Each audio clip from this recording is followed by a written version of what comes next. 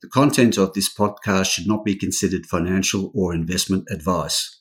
All interviews and discussions are opinions only, and the podcast has been created without taking into consideration the listener's financial objectives, financial situation, or needs. Listeners should obtain independent advice before making any financial decisions.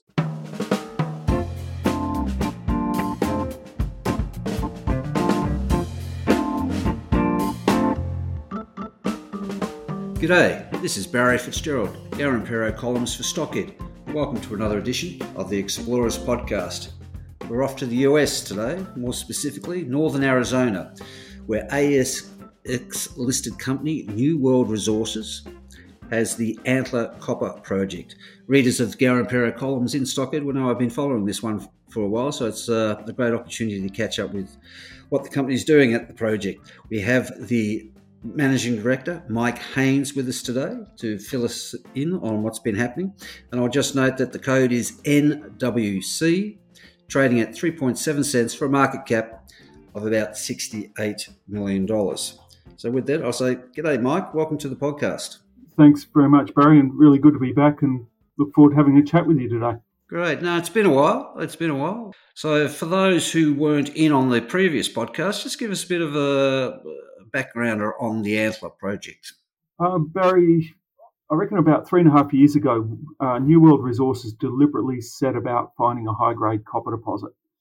And our position back then was that we anticipated that copper price was going to be much stronger in the second half of this decade. Mm-hmm. Hence, we wanted a high-grade deposit that we could bring to production relatively quickly and for relatively modest capex, and something that we could fund ourselves.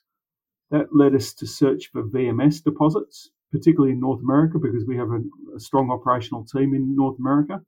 And VMS deposits are, many of your followers may well be familiar with Sandfire Resources and the DeGrussa deposit. That is a VMS deposit. They typically are higher grade deposits than, say, the larger porphyry coppers. And because of the grade, then the high grades provide an opportunity to develop a reasonably modest capex. So we acquired the rights to Antler back in March 2020. And interestingly, we signed our agreements about a week before the world basically shut down through COVID. Of course. Yeah. And we just raised cash to undertake a maiden drilling program. And we deliberated, and fortunately, the drillers were happy to be in remote northern Arizona. And fortunately, our staff were happy to be working rather than not working, and being paid rather than not being paid. And we started drilling in the last week of March in 2020, and we have not stopped since, because the results that we've been returning for Antlers are some of the highest grade and some of the best intercepts of copper mineralisation from, I would argue, any project anywhere in the world over the last 2 years.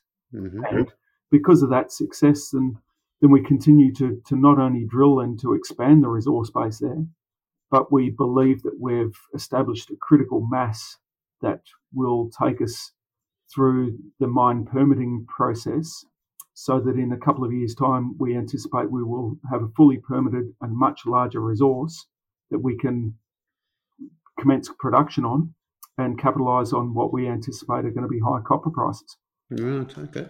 So let's have a look at the maiden mineral resource estimate back in November last year. What did it come out at?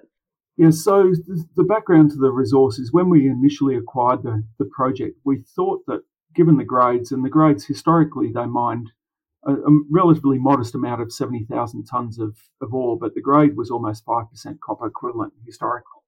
So it was almost 3% copper and about 6% zinc, the historic grades of the production. When we first acquired the project, we thought an operation, maybe 400,000, 500,000 tonnes per annum at those sort of grades would be a good earner for New World. But within 6 to 9 months of our exploration drilling, then we determined that there was going to be a lot more tonnes there than a 500,000 tonne per annum plant would warrant. So, for example, to optimise a 500,000 per annum plant, you'd want, say, an 8-10 year mine life, so around about 5 million tonnes of mineralisation. We saw very early on that Antler was likely to be much bigger than that. And hence we did in December 2020, we did a really quick and dirty internal mine design on a internal resource block model. And that mine design indicated that we could potentially mine 800,000 to 1.2 million tonnes per annum from this deposit with a single decline. Hence, we deliberately targeted having an initial 7, 8, 9 years of mine life, or potentially when we declared a maiden resource. Now, we did push the declaration of that maiden resource back a little bit, and that was purely because we were thinking about a bigger and bigger operation. But by the end of last year, so we drew a line in the sand in the middle of October 2021, said even though we still had 3 rigs drilling exploration extensional holes, we said let's calculate a resource because we want to get this mine permitting process underway. So incorporating assay data only up until the middle of October last year, we declared in November last year, we declared a maiden resource of 7.7 million tonnes at 2.2% copper and 5.5% zinc.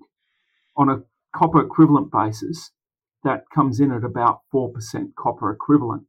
So it's one of the highest grade copper equivalent resources in the world. And indeed, an analyst at Canaccord, Paul Howard, regards it as the 30th highest grade copper equivalent deposit in the world. So it's a very high grade deposit.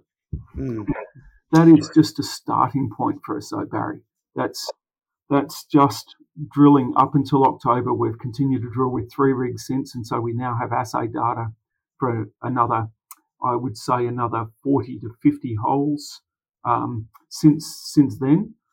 But we have used that resource for an initial scoping study so we can outline what the project parameters are likely to look like so that we can get mine permitting underway. And indeed, that's led us directly into commencing a pre-feasibility study. And the first phase, or the first major phase of that pre-feasibility study, is going to be a resource update, so that we do a new mine design on a larger resource. Although the scoping study did point to a 10-year project, capex of around US $200 million, NPV of US $525 million, internal rate of return of 42%. So a sweet project as it stands now. Yeah, so we see that as just the absolute base case. As I say, then since declaring that resource in November, we've continued to drill deeper and deeper, and indeed we've extended mineralisation. So that resource had assay data down to about 550 metres below surface. Right. We've now got some extremely good assay data down below 700, 750 metres below surface, and indeed we've got assays pending for even deeper holes. Mm-hmm. So we are very comfortable that we are going to be expanding that resource base. And the benefits for that are that with a larger resource base, we can do one or two things. We can either extend the mine life, which will enhance the economics, and or we can contemplate a larger production profile. So instead of contemplating, so the scoping study that we've undertaken, it really assesses mining at a rate of 1 million tonnes per annum. If we can bring that production rate up to 1.2 million tonnes or 1.3 million tonnes per annum, it has a really materially positive impact on the NPV of the project. Yeah. So as part of the pre-feas that is now underway, we are looking to firstly expand that resource base, secondly redesign the mine to see what the optimal production rate is given a larger resource base, and with that we expect the economics will look more favourable through both a larger production profile and or a longer mine life. Right. Now, I don't want to crack the whip over your head, but that PFS with its updated MRE as the basis, when's that likely to be released? We're targeting early next year, likely to be towards the end of the first quarter of next year. We need to get a little bit deeper into the study work before I can give firm guidance on that. But if it's not late first quarter of next year, it'll be early second quarter of next year. So the work is at present, until we do the resource update, which, as I mentioned, we have got assays pending for a series of deeper holes that we think will be very valuable addition to incorporate into the resource. So until we have that resource, we can't do too much mine design work, or it's premature to be doing too much mine design work. But we have got ongoing metallurgical test work, ongoing engineering work, and importantly, we are through this process, we are continuing to advance mine permitting, and that really is the crux of our objective, is to be fully permitted for mining as quickly as we practically can. And in order to do so, we don't need a PFS, we don't need a DFS, we simply need a conceptual mine plan, which we now have, and we need to wrap the environmental and social impacts of that conceptual mine plan around the mine design and utilise that to apply for mine permits. And so, as much as anything, that is our more pressing matter, is to submit mine permit applications as opposed to get that pre-feas completed as quickly as practicable. Well, you were touching there before about some of the deeper holes. The one that caught my eye recently was that 18.2 metres at 2% copper, 3.4% zinc, down at 987 metres. Can you just give listeners a feel for, what's the shape of this ore body? It's been mined previously, so I guess you've gleaned lots of knowledge there. But what are we talking about? A chute of some sort, or is there disseminated mineralisation around a halo, perhaps? Or so, yeah, just give us a geological feel for it. Yeah, so this, as mentioned, this is a VMS deposit. So the mineralisation back 1.6 billion years ago, so a long time ago, the mineralisation was actually extruded onto the sea floor. Right. It was essentially extruded, if you like, as a tabular type body. That sometimes these VMSs can go on for considerable distances and can only be sometimes only a metre to several metres thick, whereas in other cases these extrusions onto the sea floor can be many tens of metres thick. In our case, we seem to have a situation where we have two zones that are steeply dipping. So they're dipping at about 60 degrees. They outcrop at surface, but they are extremely predictable and extremely continuous. And we have two zones that are about 150 metres long each, one slightly shorter. But these two thicker zones are extending from surface now down to over 700, 750 metres below surface. And the thickness of these thicker chutes, so we call it the main chute and the south chute. On average, the main chute is probably around 15 to 20 metres thick, so very, very mineable thicknesses. And the south chute is slightly thinner, probably averaging around 10 to 12 metres thickness. But the grades in the south chute tend to average as much as 6 to 7% copper equivalent, whereas the grades in the main chute are averaging 4 to 5% copper equivalent. So very, very high grades and very good mineable thicknesses.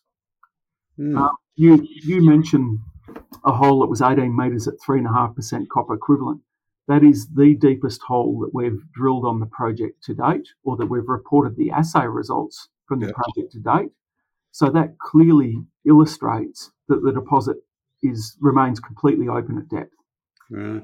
Just above that, just 150 metres up dip from there, in recent drilling, so declared a couple of months ago, we intersected a zone that was 42 metres thick that was grading 3.8% copper equivalent. And indeed, that was the thickest zone of mineralisation we've yet intersected on the project. And that was below the previous drilling that was incorporated into the JORC resource in November. So we're very confident that we've added tonnes. How many tonnes we've added, that remains to be seen until we complete the resource calculation. And even then, in years to come, I imagine. Oh, correct. Yeah. And in terms of how big these deposits can be, at present we're down 700, 750 metres below surface. Some of the bigger VMS deposits, for example, Kidd Creek in Canada, is currently being mined down at over 3 kilometres depth. Yeah. And it has a very, very similar geometry to our Antler deposit. So 700 metres to some of your audience, it may sound deep. For an underground mine, it's not particularly deep.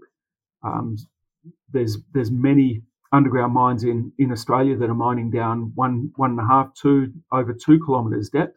Yep. So we aren't looking at excessive depths, and particularly with the thicknesses and the grades that we've been intersecting in our exploration drilling, then it's very, very viable to be mining at those depths. Mm. One of the beauties about these VMS deposits is the magic mix of metals, and I think your scoping study arrived at a negative production cost for the copper net of byproducts. That's given after counting the money you'd get from the zinc cons and the lead and the contained silver and gold.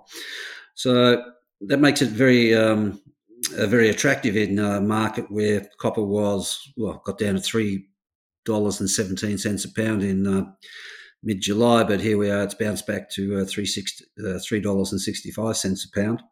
And it's the metal that everyone is saying is going to take off around 2025. BHP said that the other day.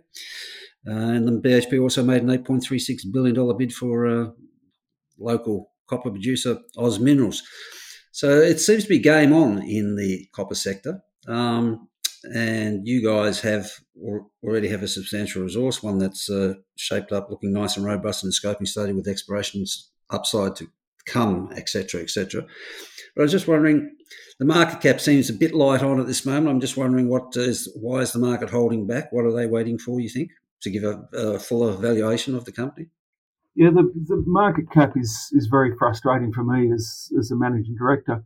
I think there has been a bit of a disconnect between the copper market and the prices of all of our peers, all of the emerging copper explorers, and I think the BHP's indicative bid, I don't think it was formalised, but an indicative bid for Oz Minerals has somewhat reinvigorated the copper developer sector.